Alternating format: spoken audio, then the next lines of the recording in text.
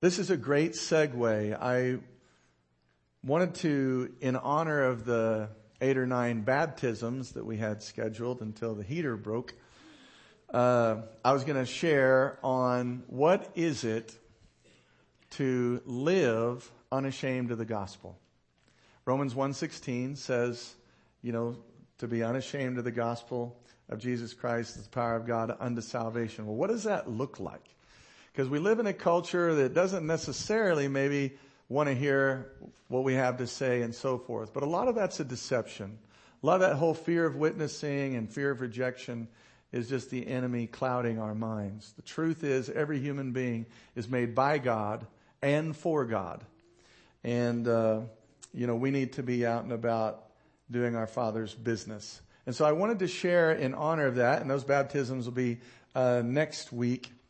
But I wanted to share on how do we live unashamed of the gospel. So let's look at Romans 1:16.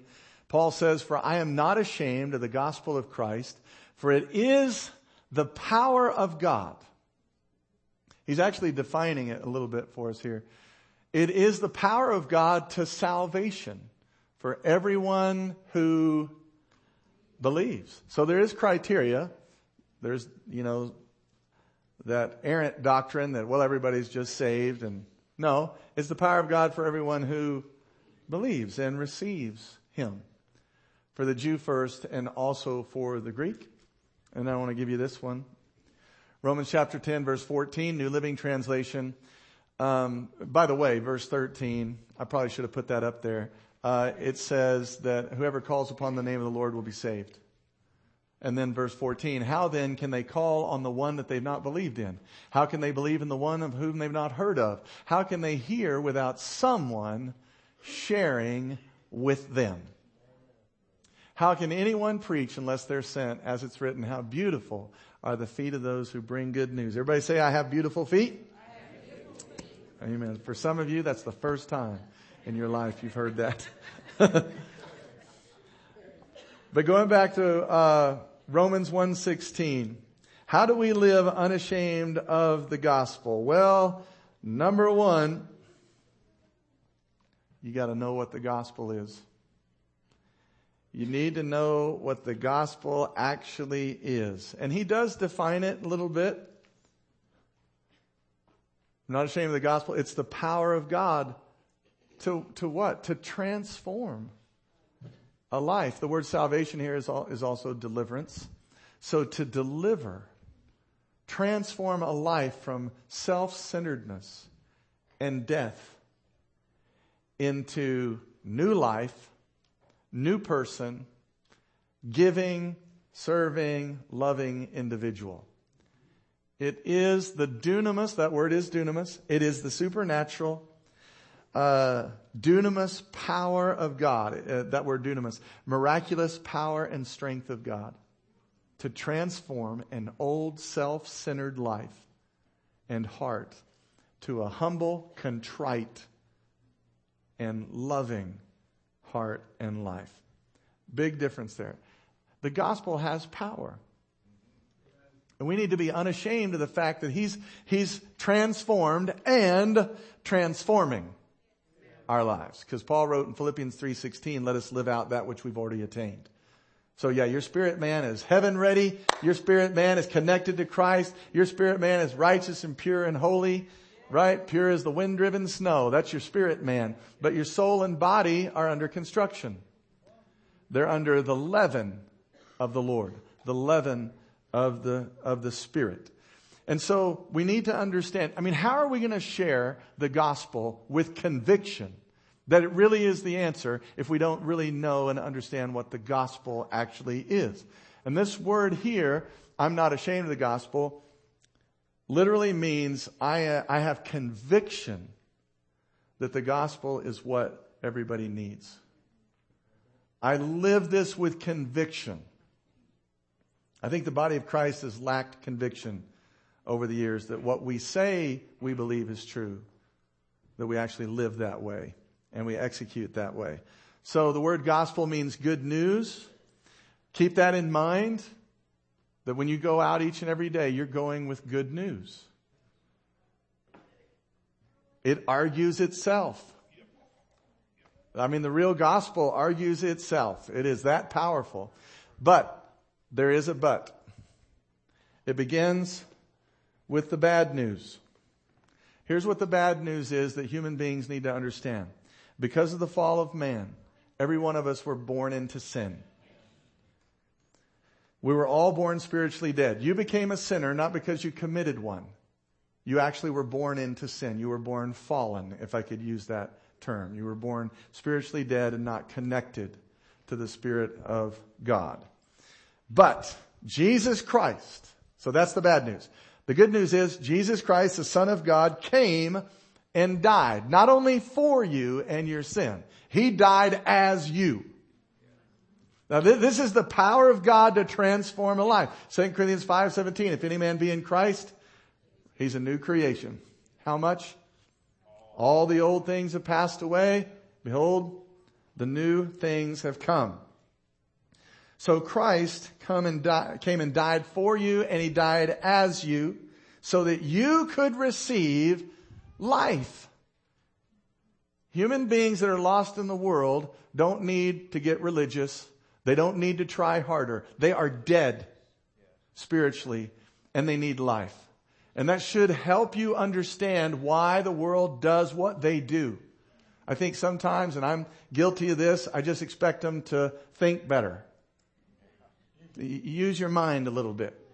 But they're under the great deceiver, just like we all were before Christ moved into us and started changing our thinking. Fair enough? Yeah, He still is changing our thinking. Absolutely. So He did this so we could receive brand new life and then have a connection to the living God day by day. Do you hear me say that? Every day. He didn't just come and die so you could go to heaven one day. Thank God He delivered life to you that you can live right here, right now. Not just in the hereafter. You can live it now. And man, as much as he needs anything right now on this planet, because he knows a lot about a lot. We can invent drones and phones and crazy stuff like that. But you know what we don't know how to do? We don't know how to live. We don't know what the way is. We don't know what the truth is. We don't know what life is. And this life that you receive through Christ, that is the good news, it is a life to be lived here and now.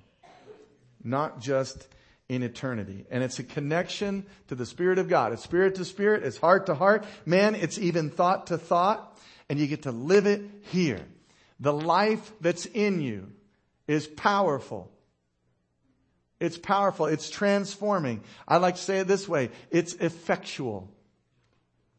This gospel we're unashamed of is not just intellectual believism in this person we read about in a book. It's His life in the present tense, transforming us in the present tense.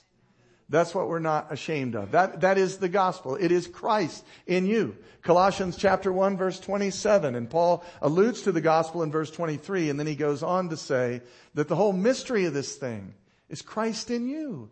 The hope of glory. The hope of God's glory being revealed and being seen. And so we're unashamed of the gospel. It's not head-to-head combat. Amen. Thank you. It's heart to heart. The early church didn't out-argue everybody. They didn't out-argue the pagans. It was heart to heart. Ezekiel 36. You can write that one down because I don't have it for you. Verse 20 through 27, I think, is as good a summation of the gospel as there is. And it's in the Old Testament. But God is prophesying through Ezekiel that His people have no ability whatsoever to express who He is to anybody. They have no ability to put Him on display. So He said, you know what? To preserve my great name, here's what I'm going to do. I'm going to come and cleanse you. I'm going to wash you clean, and then I'm going to give you my Spirit. And I'll give you a brand new heart. This is what Ezekiel 36 says. So that you can bear witness to who I am. Because only God can really reveal God. Fallen man, not very good at it. And so it's a summation of the gospel in Ezekiel 36, 20 through 27, that you get a brand new heart. Let's think about for a moment, how many examples in Scripture, and we'll go into the ministry of Jesus, where we see people have a heart change. In Luke 7, Jesus goes to dinner, and there's a well-known town sinner who interrupts the whole thing. It's well known she's a sinner. And what does she do? She cries on his feet, wets his feet with her tears, and then dries and cleans his feet with her own hair. Do you suppose that was pure intellectualism? Why is she so adamant and loving towards him? Her heart has been pierced. It is not head-to-head combat. And if you're trying to out-argue somebody, man, just pray for them. Look for the opportunity where the heart wall has come down. Because if you can even convince them intellectually that Jesus is who he says he is, a year later they can be convinced he's not. So I don't care about what's happening in their head. I care about what's happening in their heart, in their spirit man. That's where the change takes place. Jesus even said to the Pharisees, why do you guys clean the outside of the cup? Don't you know if you clean the inside of a man, the outside starts becoming clean? So the work is to be done on the inside. Everybody say on the inside. How about Peter? One of my favorite stories in all of Scripture is when Jesus' miracle of the fish basically sinks his boat. And you know his response is? He said to the Lord, he's all weepy. He says, go away from me because I'm a sinful man. He has a revelation on the inside of himself that he's seen Christ. He's seen God. And he's seen himself, and they don't match. And so he falls into this puddle of humility. Go away from me because I'm a sinful man. And yet the Lord would choose someone like that to be one of his greatest disciples. Here's this God who's all-knowing, omnipotent. Give me all the omnis you can. He's pretty amazing, right? Isaiah says he holds the expanse of the universe in the palm of his hand. So he's pretty big. He stood outside of heaven and earth and created it. Now you and we're tiny on this planet. He's outside of heaven and earth and makes them. So he's pretty big. He's pretty amazing. You know what he wants to be called by you? Dad. Jesus said, pray this way, our Father. Aramaic is Abba.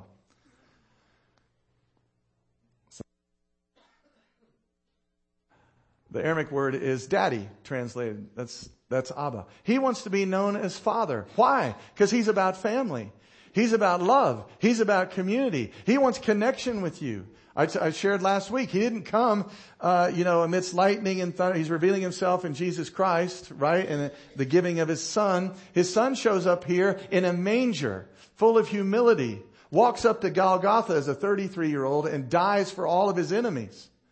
He could have come with thunder and lightning and typhoons and earthquakes, and he could have announced himself from heaven that said, obey me or else. But that would not have created sons and daughters. It would have created slaves. People that were afraid to call him Father. People that were afraid to commune with him. He wants a relationship with you. This is the gospel. It's the power to transform human beings out of disconnect with God into everyday connection with the living God. It's powerful.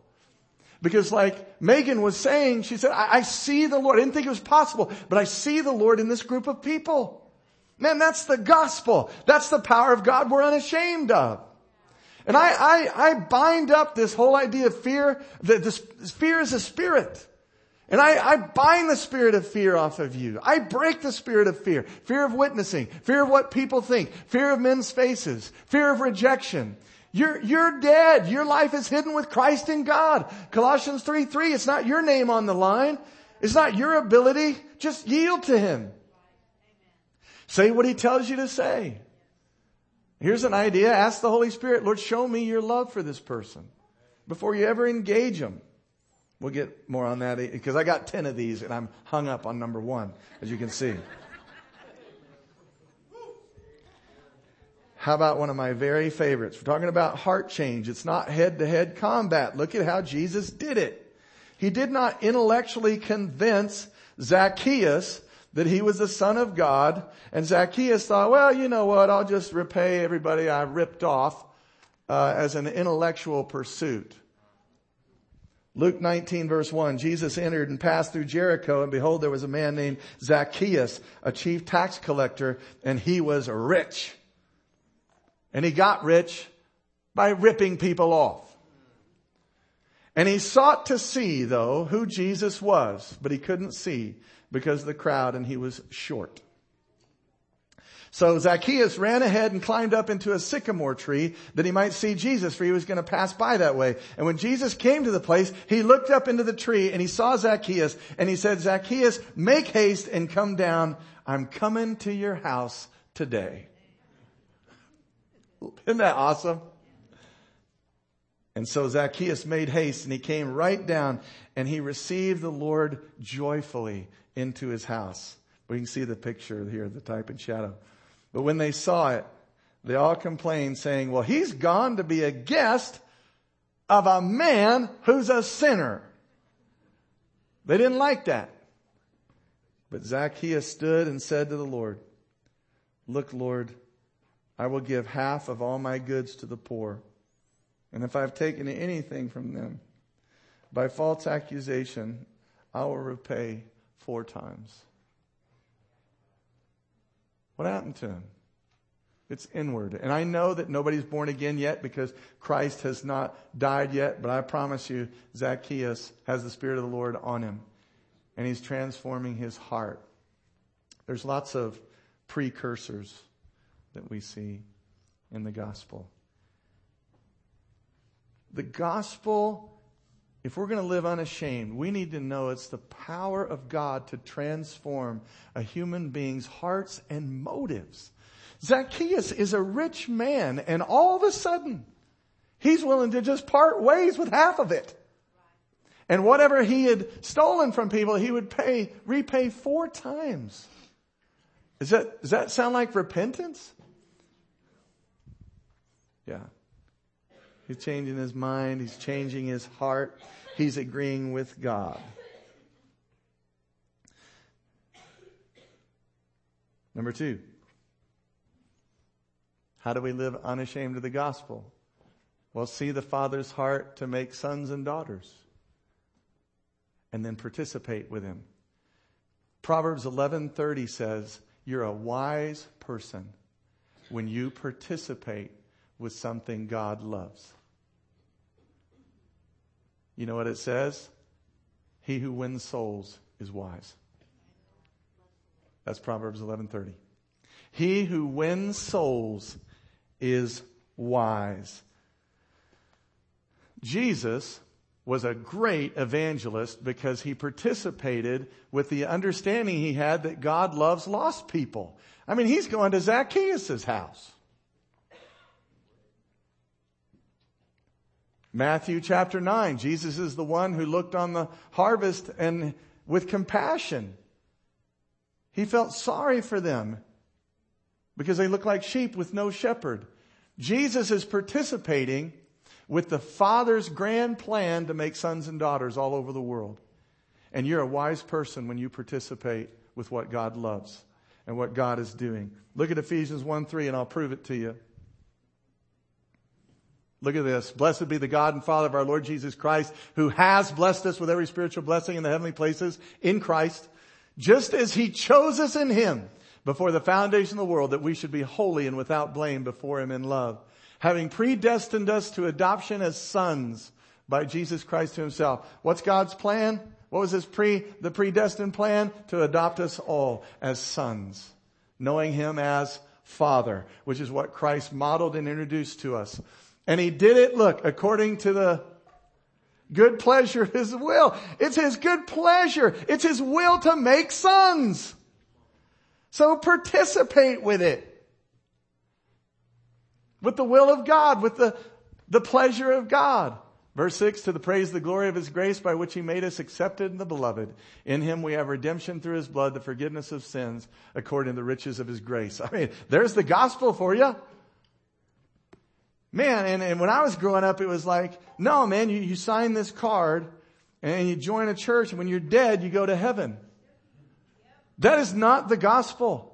The gospel is you can know Him as Son right here, right now. And that when you get to heaven, it won't be a shock how good He is. You gotta know He's good. I mean, look what He's done for you. Anybody willing to admit you don't deserve a relationship with God? I mean, how about the sins we committed before we knew Him? Okay, yeah, we're disqualified. Anybody commit horrible sins since you've known Him that would disqualify you? I know I have. And He still saves us to the uttermost. So He gives you this life through which you can know Him. You can know Him now. Look at Luke 15:7 and also Luke 15:10. Jesus says, I say to you that there's more joy in heaven over one sinner who repents than over 99 just persons who need no repentance. Now that doesn't mean heaven doesn't rejoice every day that you're killing it in the Holy Ghost, okay? He's talking about religious people. Verse 10, likewise, I say to you, there's more joy in the presence of the angels of God over one sinner who repents, over like Zacchaeus or over Peter or over the woman at dinner. Yeah. Can you see the Father's heart to make sons and daughters? He delights in this. Just participate with Him. Let that be your mindset. What His mind towards the lost is your mind towards the lost. And, Brother Don has a friend that he's known over the years. She simply treats everyone like they either love the Lord or they're fixing to. Yeah. She'll engage anybody at any time with, how's the Lord treating you today? How good has God been to you today? So she just treats people like they either know the Lord now or they will. And you know who it reminds me of? Who was the guy who got the terrible assignment? Ananias. He had to go witness to Saul, remember? And he's like, Lord, we've heard of this guy. This is a bad idea. But nonetheless, I mean, he's murdered your people. But if you're telling me to go, guess what? I'm going. And how did he address Saul? Anybody know? Brother Saul. Was Saul become Paul yet? And yet in his eyes, that man was his brother. Boy, if we could engage with that, with people that we meet in the world. Maybe you're not by definition in Christ my brother just yet, but you will be. Amen. You will be. And if you can't love people for where they are right now, love them for who they can become in Christ. Love them for who they can become. I mean, look at you and I, where we were before we knew Him and who we're becoming now in Christ. Amen. All right, let's do one more. Because there's 10 of them. Number 3, own the responsibility. Everybody say responsibility. Own the responsibility of being Christ's and heaven's ambassador. I like to talk about this. You don't just represent Christ, you represent the nation of heaven. You're from the nation of heaven. You're born from above. That's what born again means. So you're of that country. You're of heaven's country. And you guys know how mad everybody is in heaven, right? How sad and depressed everybody is. How angry they are. They're not. That's the country you're from. You're born from that country. So you are that country's ambassador. 2 Corinthians 5:20, we are ambassadors for Christ, as though God were pleading through us. We beg you on Christ's behalf, be reconciled to God. Wow. We beg you on Christ's behalf, be reconciled to God.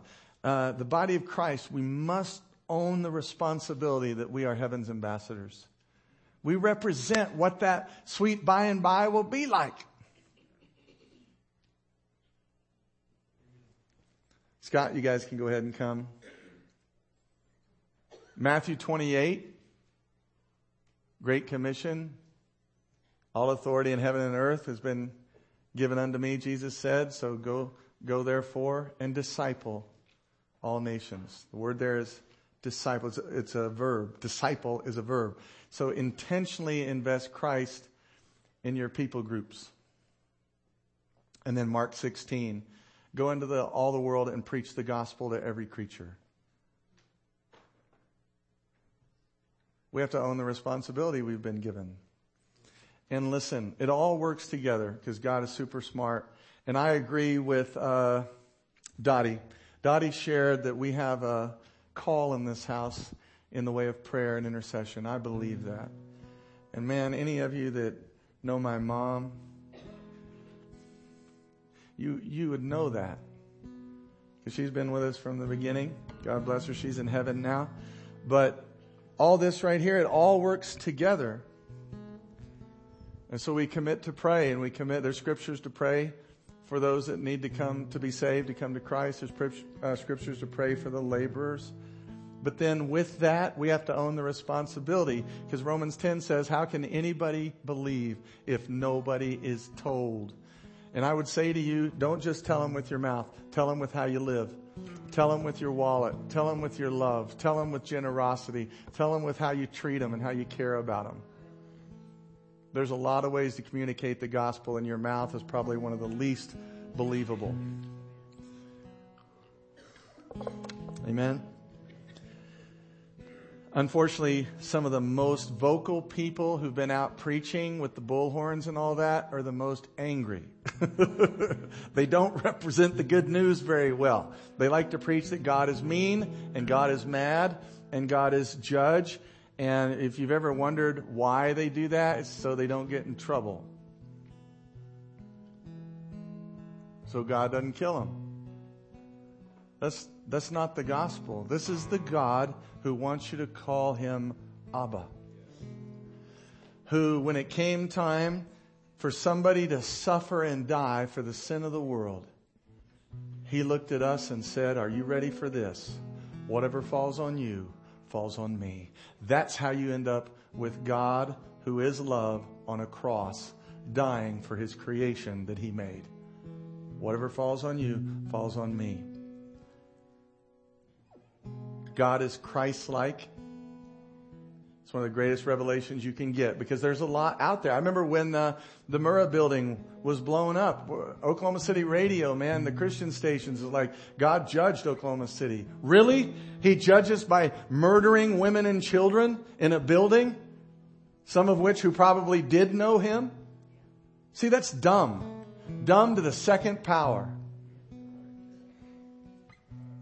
Jesus said, if you've seen me, you've seen the true nature of God. And I wrote a book. It's out there in the foyer. I encourage you, please read it. If you're confused about this, the book is free. Get the book. Hebrews 1:3 says that Jesus Christ is the express image of the nature of God. Colossians 1:15 says that Jesus Christ is the visible representation of the invisible God. Thank you, Lord. This is a God who at the Pharisees' house, when the sinner woman, interrupts and she's pouring out the alabaster perfume and all that stuff, he rebukes the people that are judging her. He rebukes them and tells a little story, basically, that ends with, well, he who's forgiven much loves much. So don't gripe about all the perfume. Don't gripe about all the lavishness. She loves me because she's seen with the eyes of her heart who I am and what I'm here to do. My goodness. That's the power of the gospel to transform a life. Will you stand with me? Thank you, Jesus. Wow. If you've seen me, you've seen the Father. And Jesus never put cancer on anybody. Jesus never tried to just kill somebody because of what they were doing. Amen. Every head bowed and every eye closed. If you're here this morning and you'd say, Brother Steve, I do not know Christ. I am not born again, but I want to know him. And I want to receive his life into me. I want to receive what the real gospel is. All I've known is what the world has said or religion has said.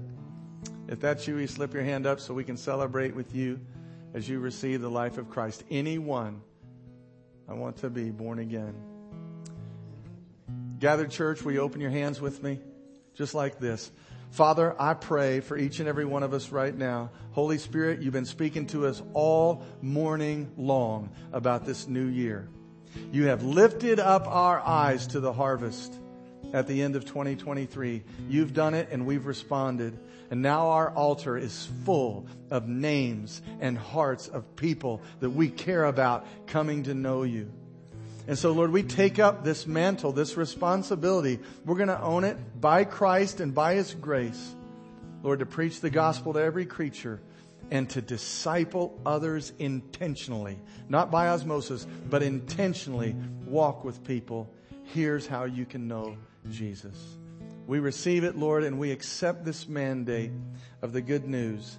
In Jesus' name, everybody said, amen. Come on, give Him praise this morning.